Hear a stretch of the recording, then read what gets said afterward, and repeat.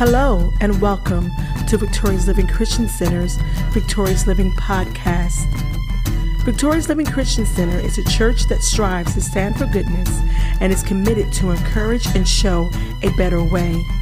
A church whose vision is to see God's people living a victorious life.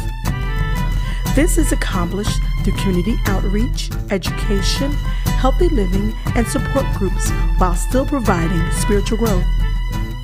Our goal is to meet the needs of man, spiritually as well as naturally. So welcome and enjoy.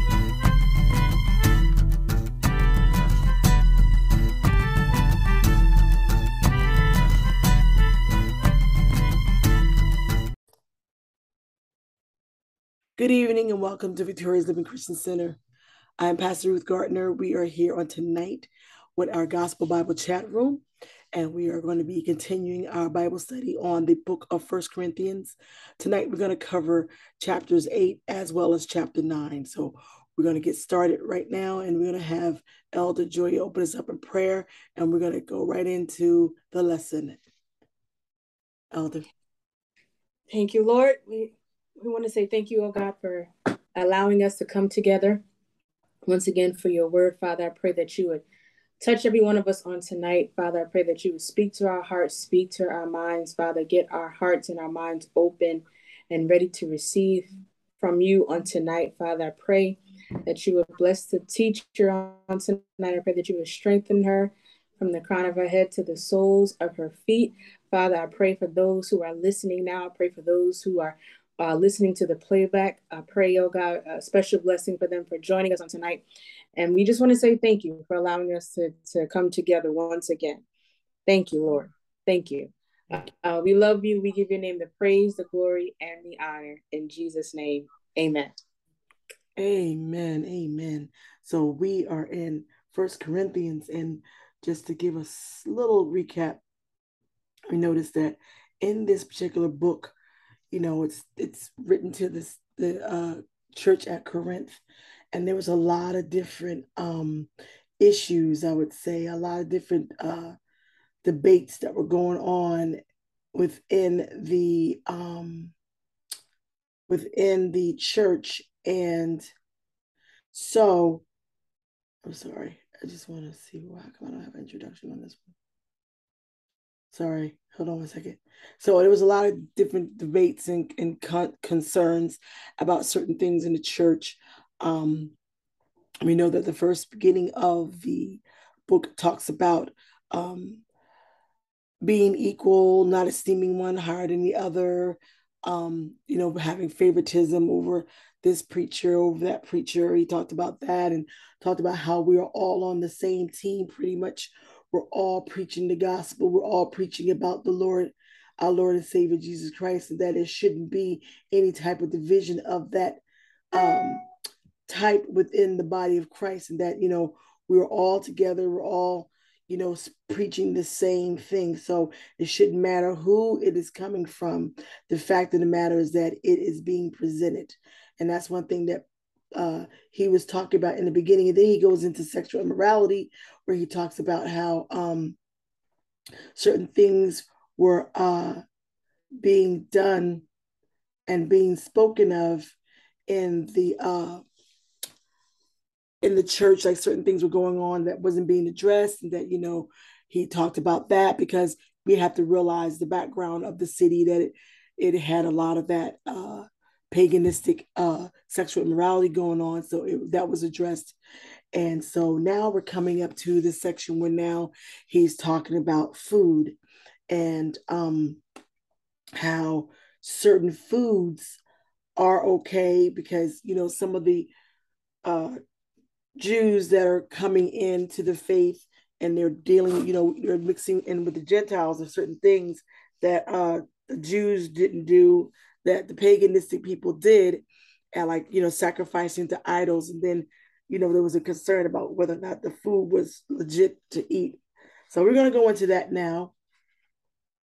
So we're going to pick up at 1 Corinthians, and we're going to go to chapter 8. And we're going to listen to that, and then we're going to go 1 Corinthians chapter 8. Well, okay. Now about food sacrificed Hold on, I'm to sorry. idols. He just jumped right in there, okay. But we're going to go 1 Corinthians chapter 8, and then we're going to flow right into chapter 9. And it's kind of good because both chapters are talking about pretty much the same thing. And you'll see what I'm saying. All right, so 1 Corinthians chapter 8. 1 Corinthians chapter 8. Now about food sacrificed to idols. We know that we all possess knowledge, but knowledge puffs up, while love builds up. Those who think they know something do not yet know as they ought to know, but whoever loves God is known by God. So then, about eating food sacrificed to idols, we know that an idol is nothing at all in the world, and that there is no God but one. For even if there are so-called gods, whether in heaven or on earth, as indeed there are many gods and many lords, yet for us there is but one God, the Father, from whom all things came and for whom we live. And there is but one Lord, Jesus Christ, through whom all things came and through whom we live. But not everyone possesses this knowledge. Some people are still so accustomed to idols that when they eat sacrificial food, they think of it as having been sacrificed to a god, and since their conscience is weak, it is defiled. But food does not bring us near to God. We are no worse if we do not eat, and no better if we do. Be careful, however, that the exercise of your rights does not become a stumbling block to the weak. For if someone with a weak conscience sees you, with all your knowledge, eating in an idol's temple, won't that person be emboldened to eat what is sacrificed to idols? So this weak brother or sister for whom Christ died is destroyed by your knowledge. When you sin against them in this way and wound their weak conscience, you sin against Christ. Therefore, if what I eat causes my brother or sister to fall into sin, I will never eat meat again, so that I will not cause them to fall. 1 Corinthians. Okay, so let's stop right there. So right there it talks about eating food sacrificed to idols. And we talked about this briefly in Romans. And it was pretty much the same thing where he's talking about the weak saint is not as much as them being weak. They're strong in the faith. It's just that there are still some issues or some concerns that they haven't been freed from or delivered from. And then at the same time, there may be some things that God actually does not want them to partake of. So basically what Paul is saying again is that if you okay with eating, pork, and you're going to be in contact with someone that's of a Jewish background and they don't eat pork and they haven't gotten that freedom from eating pork, don't eat it, because you don't want to cause that one to stumble or put a stumbling block or cause that one to fall short, because now they're feeling convicted or they're feeling some kind of way with you because of the fact that you're eating something that they have not yet gotten over, pretty much. So now they have something with you, which is not the right way to be. They find themselves in a place of being self-righteous and judgmental over what you're doing or something that we don't do, but you're doing it. And you're doing it because you don't have no conviction. You're good with it, but they're not. So now it comes in play where they now fall into sin because of something that you're doing. But actually, you're not doing anything. You're free, but they are weak. They haven't gotten to that point where, it's okay. And they may never. So that's why Paul says, so to avoid all of that, to avoid having all these issues with your brothers and sisters, if you know that this is something that's, they struggle with or they haven't come to a place of maturity or deliverance from, then don't do it. I mean, what harm is it? We should always put the other one first. Remember how it was in Romans, it was stated that, we should always have our brother and sister in mind. our brother and sister in Christ in mind. We should esteem them higher than ourselves. So we should be the one that, to kind of damper it down or take a back seat on it. Even though you're fine, when outside their presence, you'll have opportunity to have, some bacon and some sausage, just not do it in front of them. That's okay.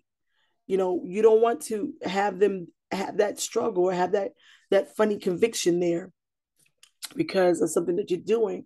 And then now they're going to kind of have a different outlook or look at you kind of strange, or it's going to cause some conflict and some little friction there. You don't want that. We want peace, we want harmony, we want to get along with one another. We know that everybody's not at the same level. Some people are further along in their walk than others, and there's babes, there's seasons, so we all have to learn how to work together and not kind of, I don't want to say cater, and I definitely don't want to say compromise, but how's the word I can say?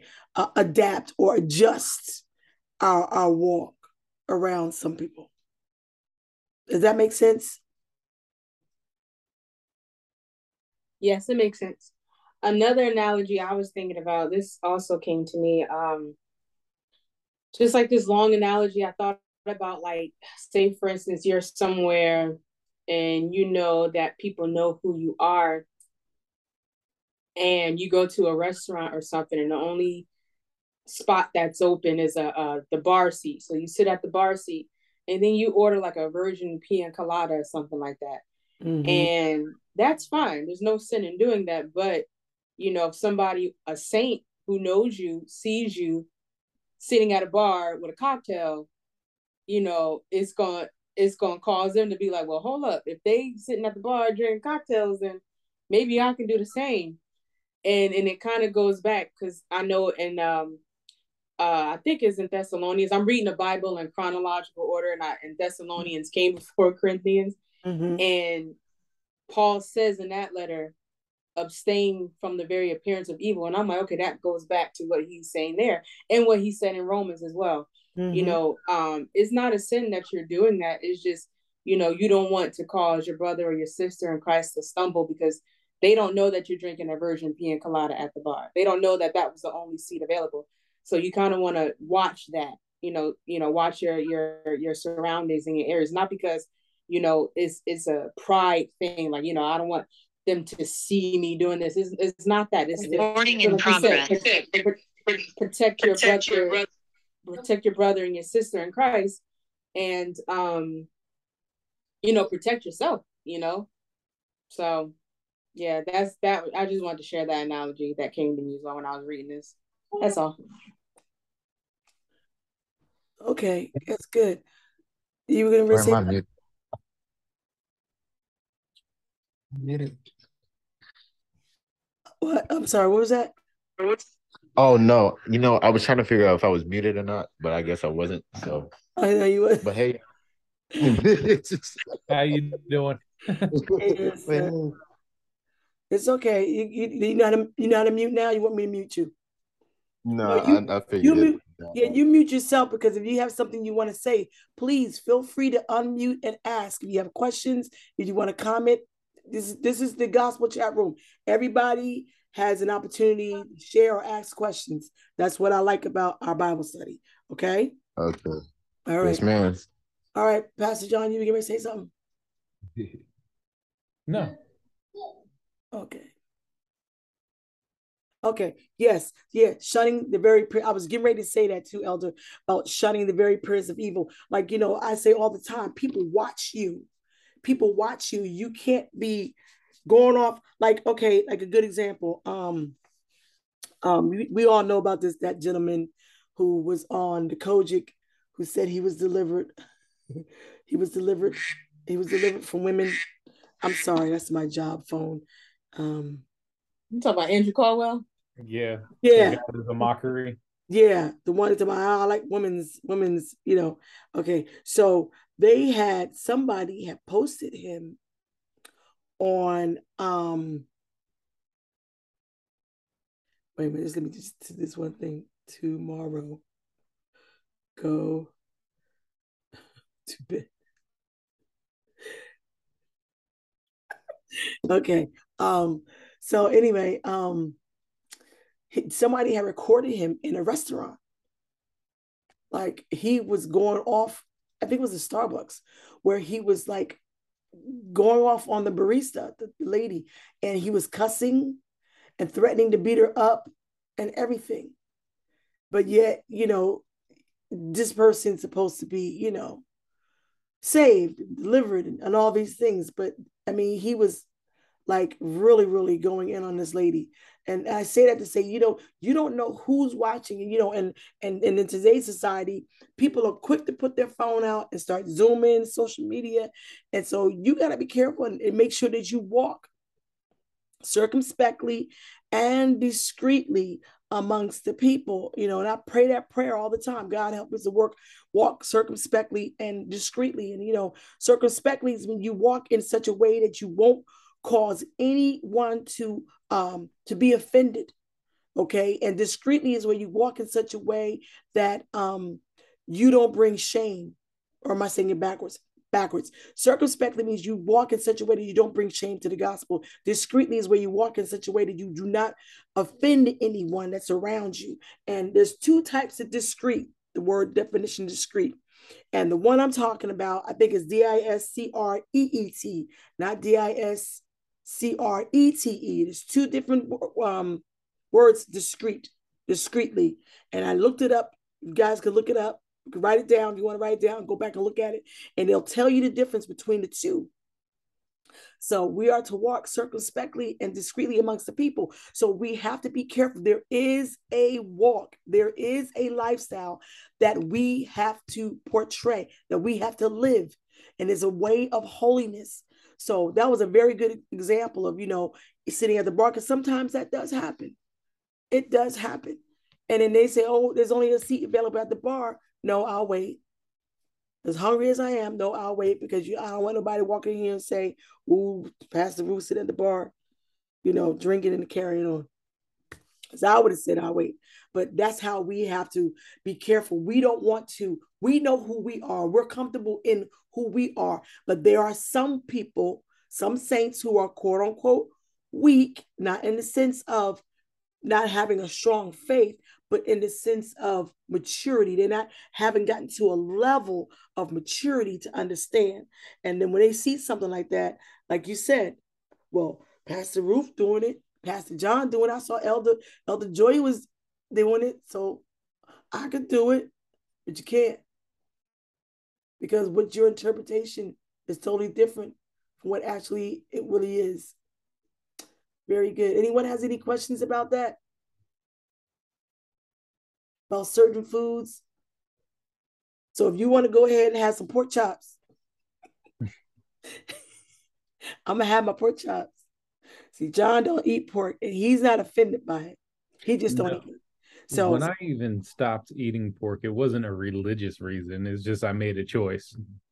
Right. So I actually stopped eating pork before I started going to church. So yeah, that's true. So he's okay with me having pork chops and ham and bacon ever so often. I know health-wise is not good for me, so I don't eat it all the time. But once in a while, I want some bacon. Once in a while, I want, some ribs, and I eat it from time to time. But it doesn't offend him. Now, let's say if I had a friend who was of the Jewish faith, and or even a Muslim faith, that's on them, But if they don't eat it, I'm not trying to offend them. I'm not trying to offend their beliefs. I'm not trying to offend them. So I will refrain from eating it. There'll be another time, I can have it. I don't have to have it right then and there. There's always times where I'll be able to. So, and that's what he's saying in a nutshell. Just be mindful of the other person. If they don't watch scary movies, guess what? Don't make them sit there and watch scary movies, because that's something you do. You're fine with it. But they may have visitations and fights and spirits fighting, battling with them. You okay, but they ain't. So don't, you know what I'm saying? Just kind of keep the other person, I'm just being funny about that, but just keep the other person in mind when it comes down to certain things and practices. But he was definitely in this particular situation talking about food. Okay, so now we're going to move on to chapter 9. Okay, in First Corinthians chapter 9. I'm going to play it. You can get your Bibles out and follow along with us. I am playing the NIV version for those of you who are curious of which version I got playing. So, and we're going to go ahead. Oh, come on. Oh, no. There we go. All right. First Corinthians chapter 9. Corinthians chapter 9. Am I not free? Am I not an apostle? Have I not seen Jesus our Lord? Are you not the result of my work in the Lord? Even though I may not be an apostle to others, surely I am to you, for you are the seal of my apostleship in the Lord. This is my defense to those who sit in judgment on me. Don't we have the right to food and drink? Don't we have the right to take a believing wife along with us, as do the other apostles and the Lord's brothers and Cephas? Or is it only I and Barnabas who lack the right to not work for a living? Who serves as a soldier at his own expense? Who plants a vineyard and does not eat its grapes? Who tends a flock and does not drink the milk? Do I say this merely on human authority? Doesn't the law say the same thing? For it is written in the law of Moses, do not muzzle the ox while it is treading out the grain. Is it about oxen that God is concerned? Surely he says this for us, doesn't he? Yes, this was written for us, because whoever plows and threshes should be able to do so in the hope of sharing in the harvest. If we have sown spiritual seed among you, is it too much if we reap a material harvest from you? If others have this right of support from you, shouldn't we have it all the more? But we did not use this right. On the contrary, we put up with anything rather than hinder the gospel of Christ.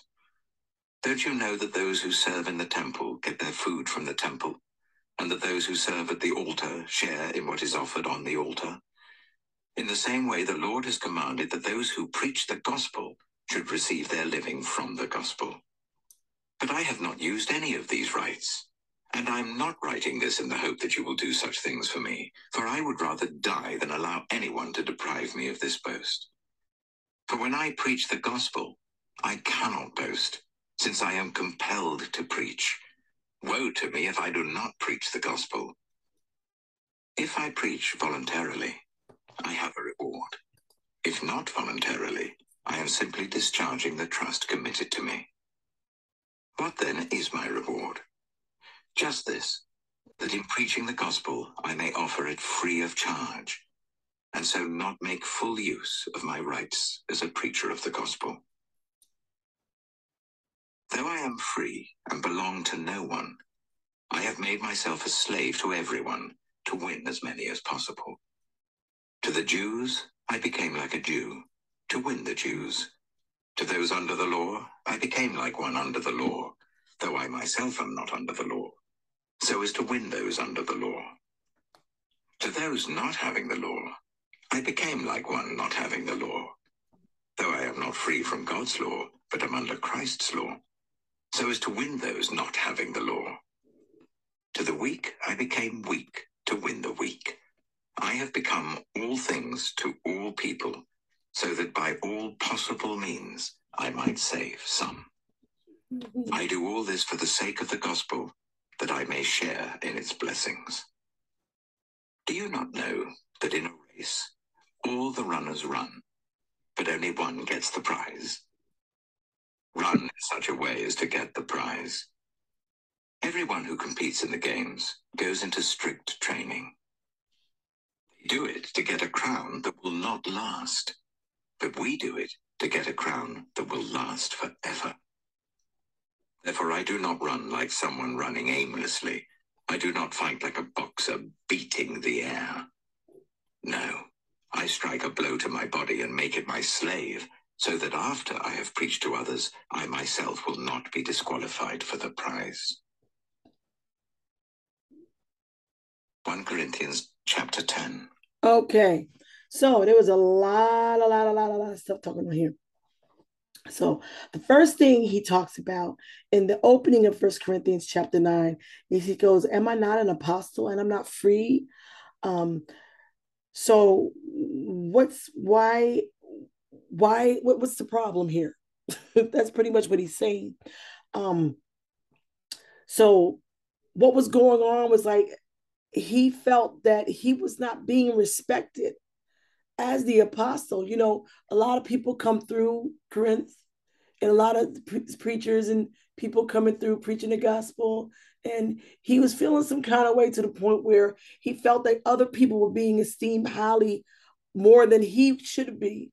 Because he said, like he says, the apostleship, for you are the seal, the certificate, the living evidence of my apostleship in the Lord, confirming and authenticating it.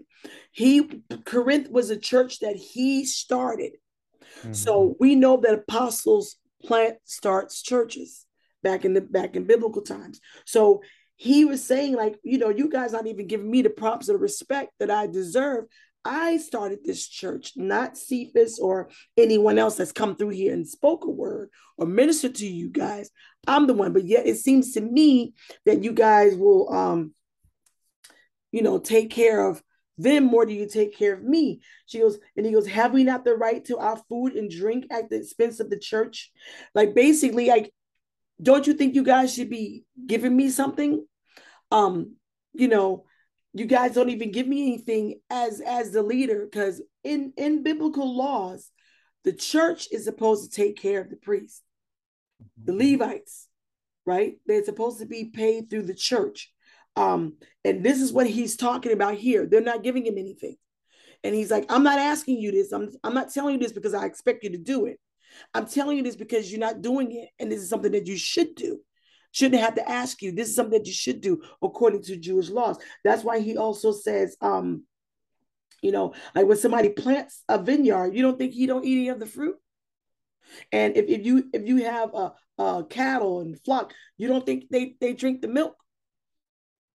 You know, it's like, okay, so I'm sowing these spiritual seeds into you. I'm sowing and I'm blessing you and I'm doing all these things. You don't think I should be I don't want to say paid, or you don't think I should reap some of the benefits of it through monetary, through, you know, material things? And this is what he was saying on here it goes. Where is it? It is verse number 11. If we have sown the seed of spiritual good among you, is it too much if we reap from your material benefits? Okay, so that's where, you know, offering. Okay, we're sowing spiritual seeds in you. You don't want to give us an offering? You don't want to, you know, put a seed on it? You know, that'll preach. Put a seed on that word. You know, I'm gonna put a seed on that. You know, that's what I'm saying. So he's asking this question because in verse number 9 says, for in the law of Moses it is written, you shall not muzzle an ox when it's treading out the corn. Is it only for oxen that God cares? No, it was an analogy. He was saying that if the oxen is out there plowing the field and some of the grain falls to the ground, don't muzzle his mouth and prevent him from eating it. Let him eat it. Let him have some. He's working. He's pulling that plow. And if some of the grain falls to the ground, allow the ox to eat it. Don't muzzle his mouth and prevent him from partaking in what he's doing. He's not reaping any of the benefits of what he's doing. There should be some reaping of benefits. You know, that's a principle of sowing and reaping. If I'm sowing you these spiritual seeds, how come I can't reap from your material blessings? Say something? You know, you could kind of actually see what was actually happening here. Because, you know, remember when we go back into the history of Corinth and what was going on in Corinth, even before Christianity came there, they had their wise men and their people that were very good at speaking and stuff like that would just like teach oracles in the middle of the street and stuff like that. Oracles, yeah. Oracles. Yeah. So, yeah, I forgot the name of the people. But so these people were very eloquent in speech. They really knew how to move a crowd. And it's a lot like that in churches now. I mean, you got your preachers and stuff like that that know what to say and know how to stir up a crowd and know how to do this, but they're not actually the people actually building anything. They're just basically tickling people's ears, and people fall into it. So the same thing appears to have been happening here, where you had all these other teachers and things like that that may have been tickling people's ears and getting the people to start giving unto them, but they were neglecting Paul, who actually laid the foundation, right, and who actually gave them substance, not just something to tickle the ear. You know what? I'm going to have to piggyback off of you and say I think that is correct. Because Paul does say that he doesn't come with enticing words and fancy speech. He comes with power. He doesn't have all of that. He comes with demonstration, and then he shows the power of God.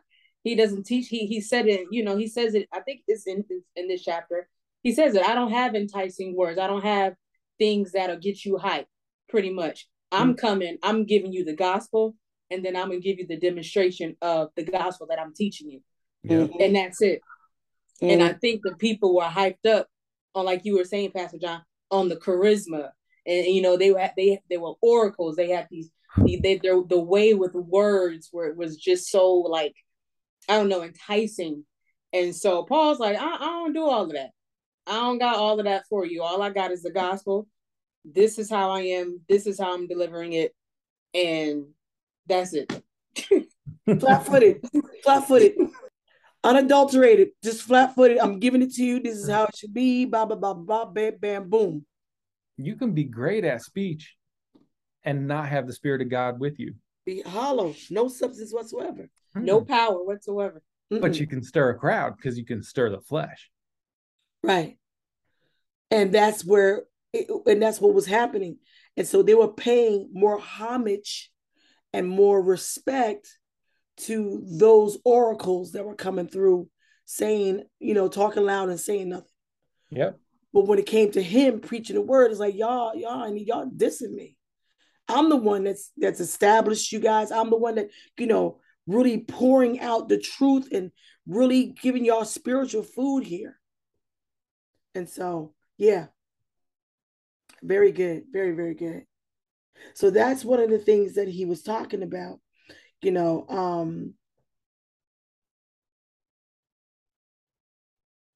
if others, verse number 12, now I got Amplify, I got NIV, Amplified Message, I like to read different versions. This is the Amplified. I'm going back and reading to you guys. So Amplified, verse number 12 says, if others share in this rightful claim upon you, do not we have a still better and greater claim? However, we have never exercised this right, but we endure everything rather than put a hindrance in the way of the spread of the good news, the gospel of Jesus Christ. So, we still have a better, we of all people should receive the benefits that they're reaping. But we're not saying anything because we don't want that to cause you to be like hindered. We don't want this to hinder you from receiving what we have. Because if we start saying, we should get, we should be paid or we should be given an offering, then you're going to think, oh, they just want money. And he's like, I don't want you to have that. I don't want to give y'all that impression. But I'm just saying, everybody else is taking away. He even talked about how people is taking wives and have families and took breaks, but y'all don't expect us to do that. I expect us to keep working, yeah, like an ox. But the Bible says, doesn't the law say that, don't muzzle not the ox when he's treading out the corn? Is he really talking about oxes here? No. So he's like, it's like the Energizer Bunny. We're not the Energizer Bunny, Rabbit. So, now verse number 13 says, do you not know that those men who are employed in the service of the temple get their food from the temple? And that those who tend to the altar share in the altar and the offerings brought in? On the same principle, the Lord directed that those who publish the good news, the gospel, should get their maintenance by the gospel. So he's saying, back in the day, if you mind the things of the temple, you got paid through the things that came in through the temple. The high priests and the Levites got paid through the offerings that was brought in, and the food from the sacrifice, the food. Because remember where there was it the two sons that was kind of taking the best choice of the sacrifice? Mm-hmm. I think it was Eli's sons, wasn't it? Eli's sons. When it came to people were bringing their sacrifices to the temple.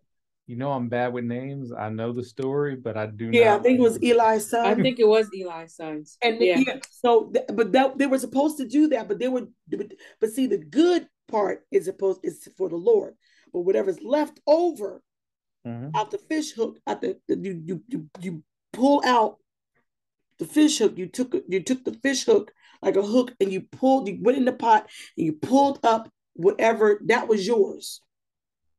But they were going in there trying to take all the good stuff. They was trying to take the choice meat instead of taking whatever came up on a hook. They were digging down in there taking all the good stuff. And God did something with them. They got punished for doing that. But I'm saying that to say is that's how they ate. That was their food. So he's saying to them in the law, that's how it's supposed to be done. So, this is something that you guys should do. But once again, I'm not trying to tell you this so that y'all would do it, because I don't want y'all to think that I'm asking for money. And then now we have this situation where you don't want us to come because you think we're going to be asking for money, and we don't want that. We rather just tell you the good news because our reward is in heaven. And not to mention that if he was to come at them like that, and even if they started to give, they could have gave grudgingly, which would mess up their blessing. Exactly.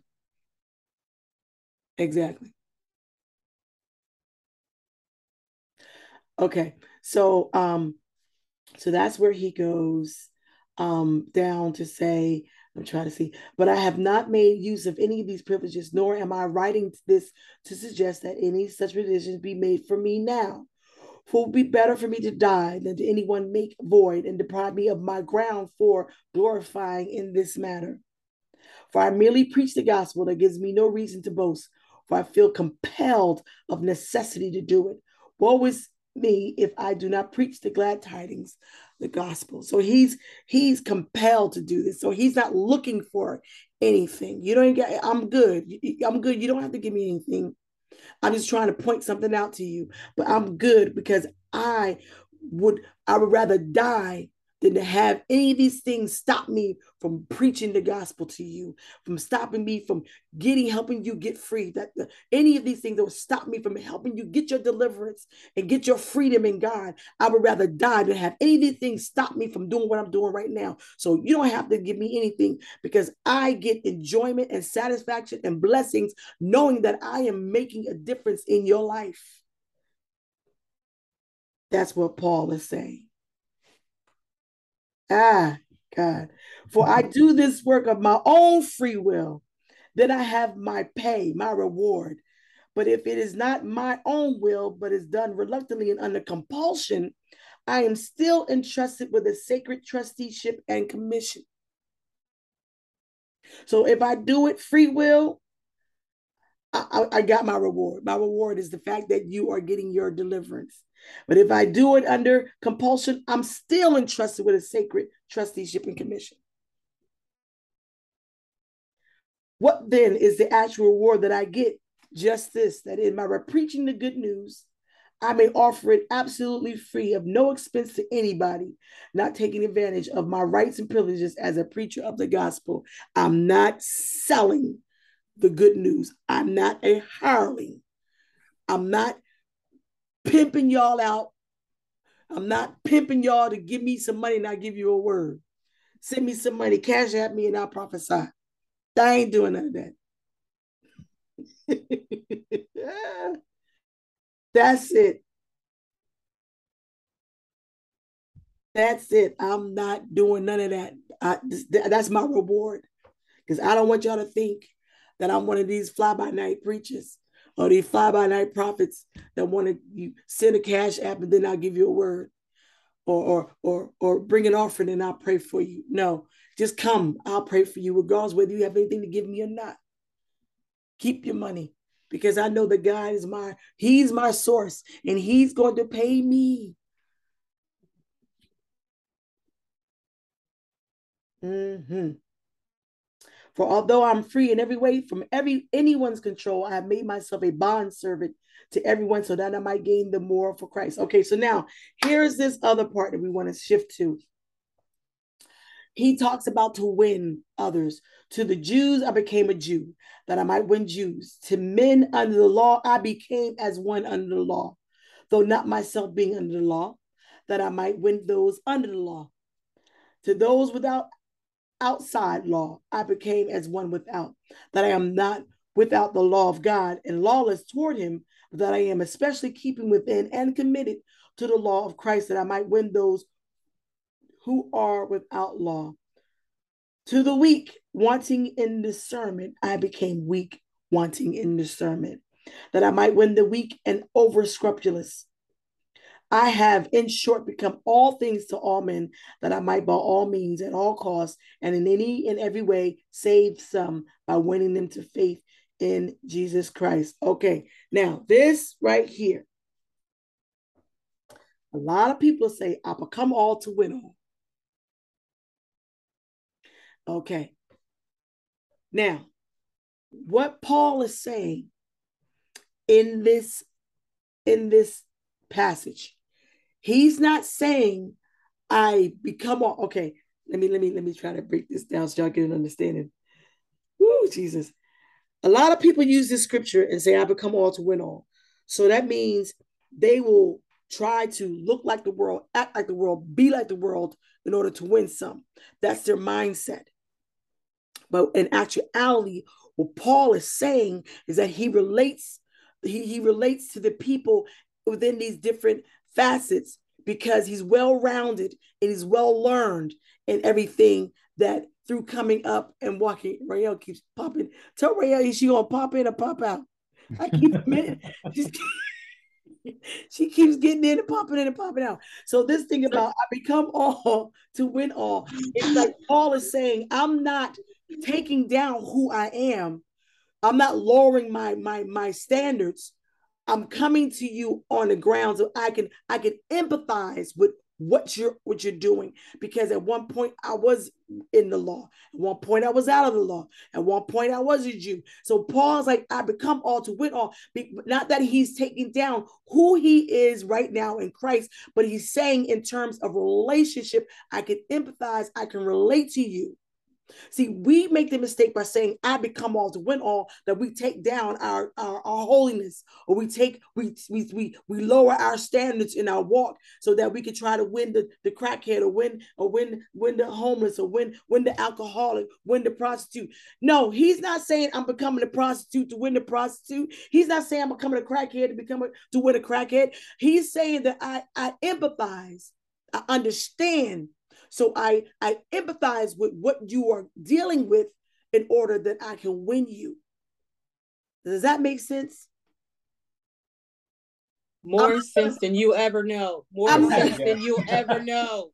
I'm not trying to be the world, to win the world, because then I'm laying down my standards. Where is the standard of holiness if I'm going to be walking around with my hind parts hanging out and all my boobs hanging out to try to win? No, that's not what this scripture is saying. But what has happened in the church realm is that people took that and literally became all to win all. And what happened when they became all, they got stuck over there and they never found their way back to holiness. So now you don't grow weed to win souls.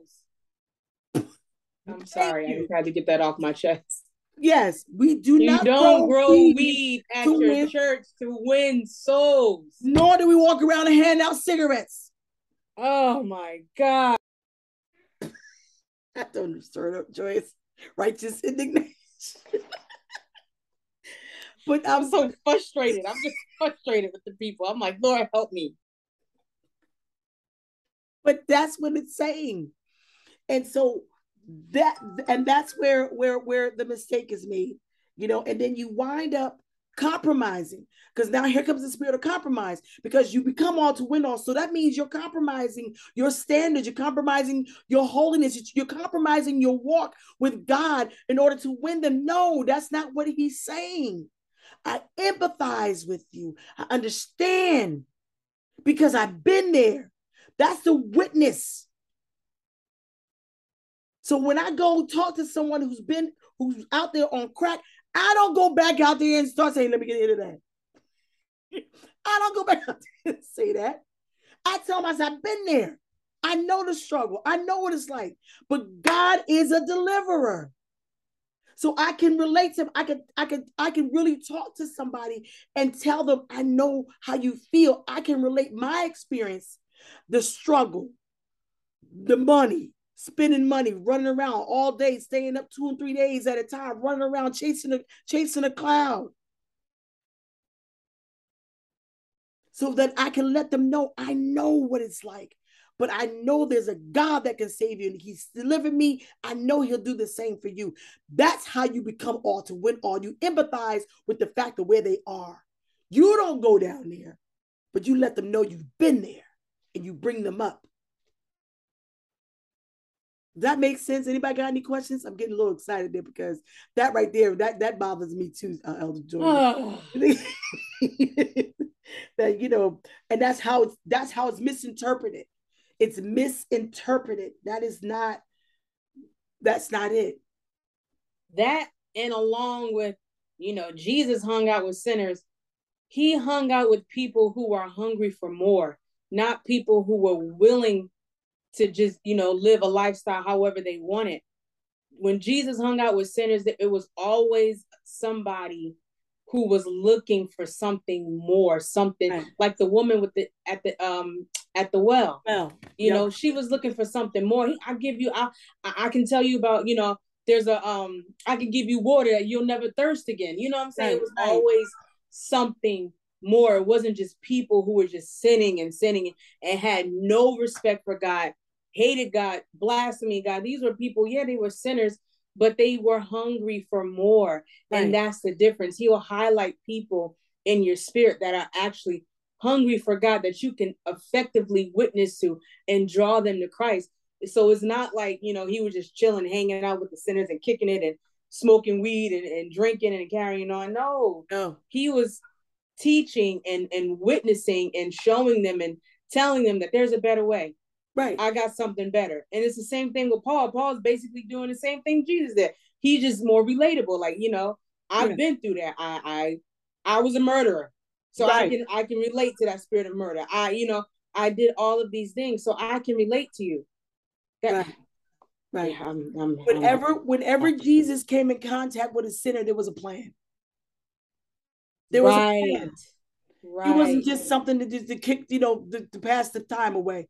He purposely, he told his disciples, I must needs to go through Samaria. Yes. He had a plan. He already was expected, he was already predestined in the plan, in the work of God, that he was going to meet the Samaritan woman. It was a plan. It wasn't like I'm just going to go there and talk to this woman who's a harlot. No, this woman was hungry. And see, that's the thing. When God hears the prayers of the sinner, when you get sick and tired of being sick and tired, and you seriously want to get out of the situation that you're in, God will send someone to cross your path. It's planned. I'm about to go up in the tongue. The Samaritan woman wanted to get out of what she was in. God had a plan. I wanted to get out of smoking crack. God had a plan. I was tired, y'all. I didn't want to stay in that life. So I knew it was wrong. And God had a plan. Oh, Shabandio.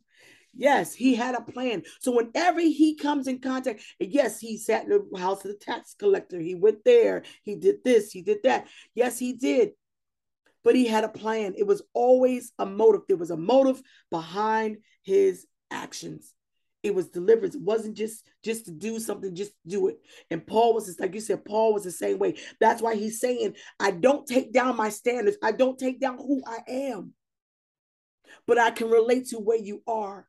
And I can take you somewhere if you just stick with me.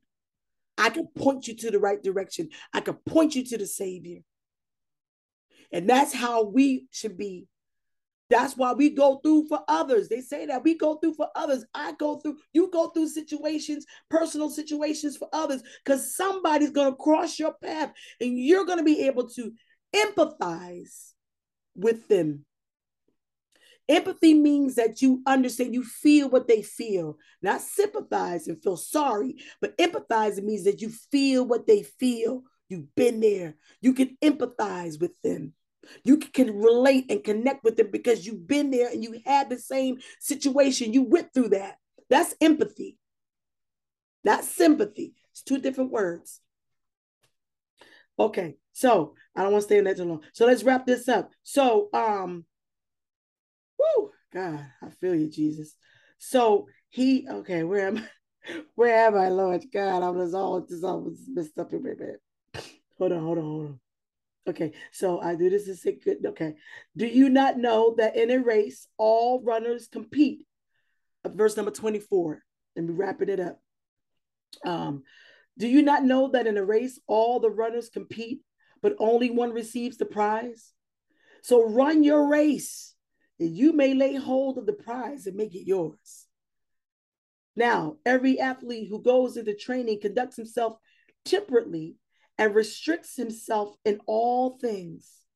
They do it to win a wreath that will soon wither, but we do it to receive a crown of eternal blessedness that cannot wither. So just like an athlete, they train themselves. They get their rest. They eat. They restrict themselves from eating certain foods. They prepare their bodies. They take care of their bodies, especially when it comes time for a race, when they get ready to compete. They're in top shape. And they do all that to get some grass around their neck that's going to wither.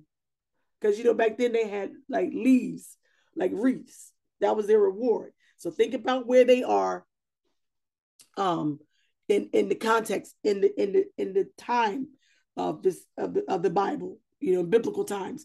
Their reward was a wreath. It was like just a bunch of leaves twined in a circle, like a Christmas wreath, almost like. That's what they get wrapped around their neck, and they do all of that, train vigorously, restricted. They put on a strict diet. They work out. They exercise. They get their rest. They do all these things to win a wreath around their neck. But he says, we do the same thing. We restrict ourselves. We take care of our temples. We refrain from doing certain things. We conduct ourselves according to the word of God so that we can receive a crown of eternal blessedness that cannot wither. So our prize is greater than what an athlete does here on earth. Because our wreath or our crown, we don't even get a wreath, we get a crown, y'all, and it doesn't wither. Therefore, I do not run uncertainly without definite aim. I do not box like one beating the air and striking without an adversary. But like a boxer, I buffet my body, handle it roughly, discipline it by hardships, and subdue it for fear that after proclaiming to others the gospel and things pertaining to it, I myself should become unfit, not to stand the test, be unapproved, and rejected as a counterfeit. My God, Jesus, that I myself may be a castaway. That's what King James says. But this version says that I should become unfit, not stand the test, be unapproved, and rejected as a counterfeit. Ooh, how many people you can think of that's going to be rejected as a counterfeit? Because they don't discipline their bodies. They don't discipline their spiritual walk. They don't discipline their flesh. They don't crucify it. So you be rejected as a counterfeit. You're not real. You're not real. You're fake. You're not a real coach. You're a coach. Woo, this is good. I'm feeling this. Anybody got any questions? Anybody want to chime in and say something? Anybody got any questions? Anybody want to say something? Anybody got a comment? Somebody say something, because I'm about done. I'm done. Woo, this is good. So we have to conduct ourselves in such a way.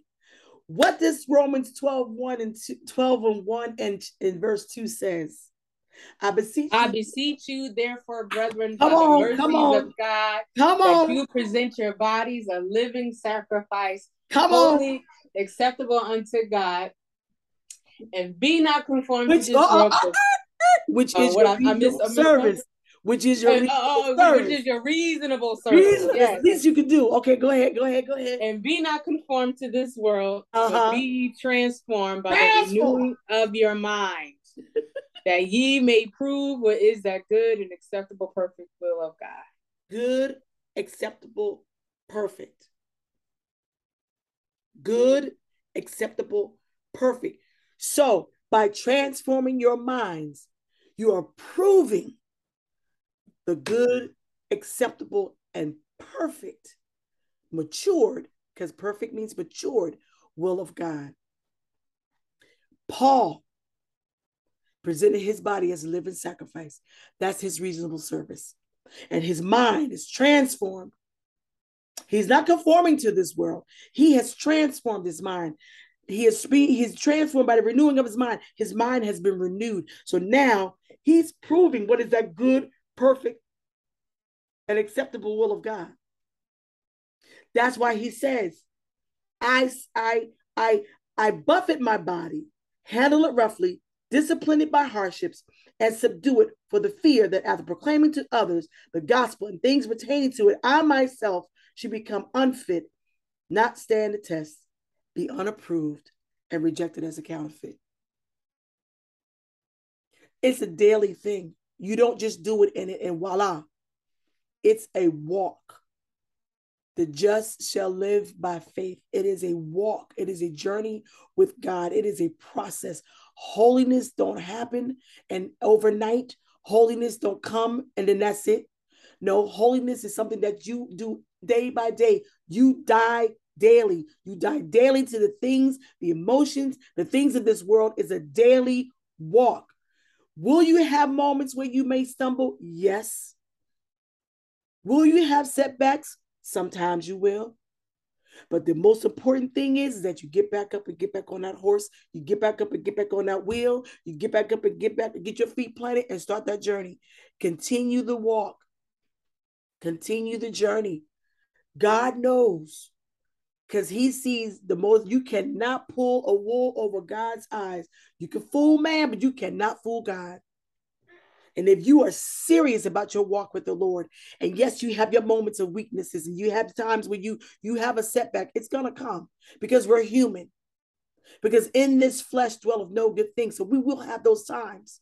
We will have those struggles. But if God sees it in your heart that you really, truly desire to live for God and do this right, do this by the book, by the good book, he will send the comforter, the Holy Spirit, that would help you walk this walk and talk this talk and be about, and you won't be counted as a counterfeit. Paul wasn't perfect. David wasn't perfect. Moses wasn't perfect. Only Jesus Christ himself was the perfect man. Everybody in this Bible that we read of and that we learn lessons and stories about were not perfect, but they trust God. David was a murderer. He killed Bathsheba's husband. Jacob was a trickster. He connived Esau out of his birthright. Moses had an anger problem. He struck a rock when God told him to speak to it. Rahab was a harlot. I mean, you come on, all the way down. Samson was a womanizer. Solomon was a gigolo. He had 1,000 wives and concubines. Come on now. Nobody was perfect, but because of their heart towards God, God got them through their tests. God brought them through their journeys. And there was a change. Look at Mary Magdalene. Look what happened with her when she came in contact with the Lord.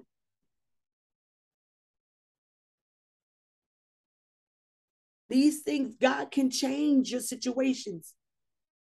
He wants your heart. If you have a heart towards God, there is no good thing he will hold for them that love him. Nothing he will hold from you if you love him and you trust and truly believe that he is the Son of God. If you believe it, the sky is the limit. You just got to have the faith to believe that you're worthy. Because sometimes we feel that we're not worthy of God's love. But God proved that you're worthy back on Calvary. And we coming up now to Resurrection Sunday and what it's all about. He proved that back on Calvary that you're worthy. You got to believe that you are. The Bible says we would that none would perish, but that all will come to the knowledge of God, that all will come to Christ, that none will perish. He doesn't want anybody to lose out and miss out on this opportunity to live eternal with him. But you got to believe. Trust and believe. Trust and obey. That's what he said. Trust and obey. Amen. Anyone else have anything else? I'm done. Because this done stirred me up. This was good. This was a good lesson. I pray that everybody got something out of this. And no one has a comment. Nobody wants to say nothing. Everybody just quiet. Nobody. I'm going to call on somebody. I'm done. I'm done. Anybody? Did it help anybody? Was anybody blessed? Did anybody get the understanding? Do we understand what's going on here? Do you understand what Paul was saying in these 2 chapters? Do we need to recap? All right, I'll recap. Chapter 8 talks about food being offered to idols, that you know what? It's okay to eat foods that are considered by some laws unclean. But he also was talking about foods that are being sacrificed to idols, because the pagan people were taking their food and sacrificing it to their idols and then eating it. And Paul was like, it doesn't matter, because it's not about the food that you eat, it's what's in your heart. So if you want to eat your foods, fine, but just don't sacrifice them to your idols, because now that's where you're going in error if you're sacrificing to those old pagan idols. That we should not do. And then he talks about in chapter 9 about just giving respect as being the true apostle, and that, you know, some of the things that should be done under Jewish laws and under the biblical laws about taking care of the priests and stuff like that. He was pointing that out, that is something that we should do, that the church should be doing, taking care of the leader, taking care of the shepherd of the house. But he was saying, I'm not doing that to say that y'all should do this, but it's okay because I know that my reward is coming from God. But if we were to get technical, yeah, y'all should be doing this for me. And then he compared himself, his walk with God as one of an athlete receiving a prize. That's why he said, I'm not worried about you giving me any money. You don't have to give me money. As long as I know that I'm helping you, as long as I know that you are living a life, that your life is changing, and that you are understanding God and you're getting a closer relationship with God, you don't have to pay me anything. That's my reward, because my prize is up in heaven. I'm going to receive a crown that does not wither. So you don't have to give me nothing. As long as I know that you are getting delivered, as long as I know that you're getting healed and set free, I'm fine, because my reward is in heaven and God takes care of me. And that's pretty much what Paul is saying. So, and that's how we should be. Even the things that we do, even with our witness, even if, you know, we go out and say, per se, you go out to minister and you go out and share the good news. Yeah, if you want to bless me, yeah, I'll take an offering. But you know what? That's not my main goal. My main goal is to make sure that you understand what I'm saying, and that you understand that God loves you, and that you understand that salvation is free.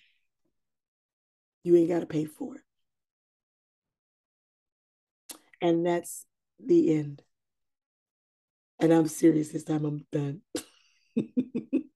So, Father, we thank you for this evening. We thank you, Lord God, for your word.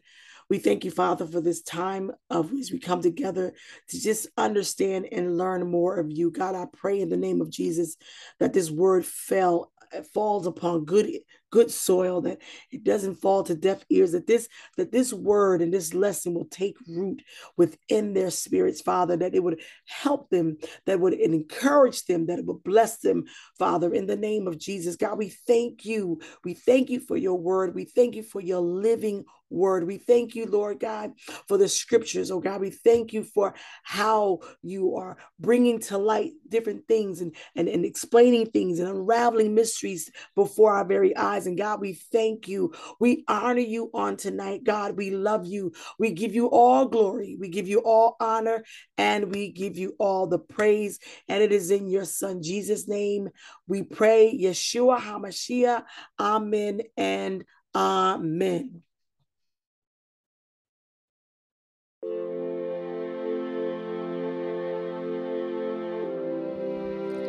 Thank you for joining us on tonight. We pray that you are encouraged and inspired. If you desire to be a blessing to the ministry, you may do so by sending a love gift to www.paypal.me/VLCC or through our Cash App, which is the $VLCC Life. We also invite you to stop by our website by clicking on the link. May God bless you, and may your day always be victorious.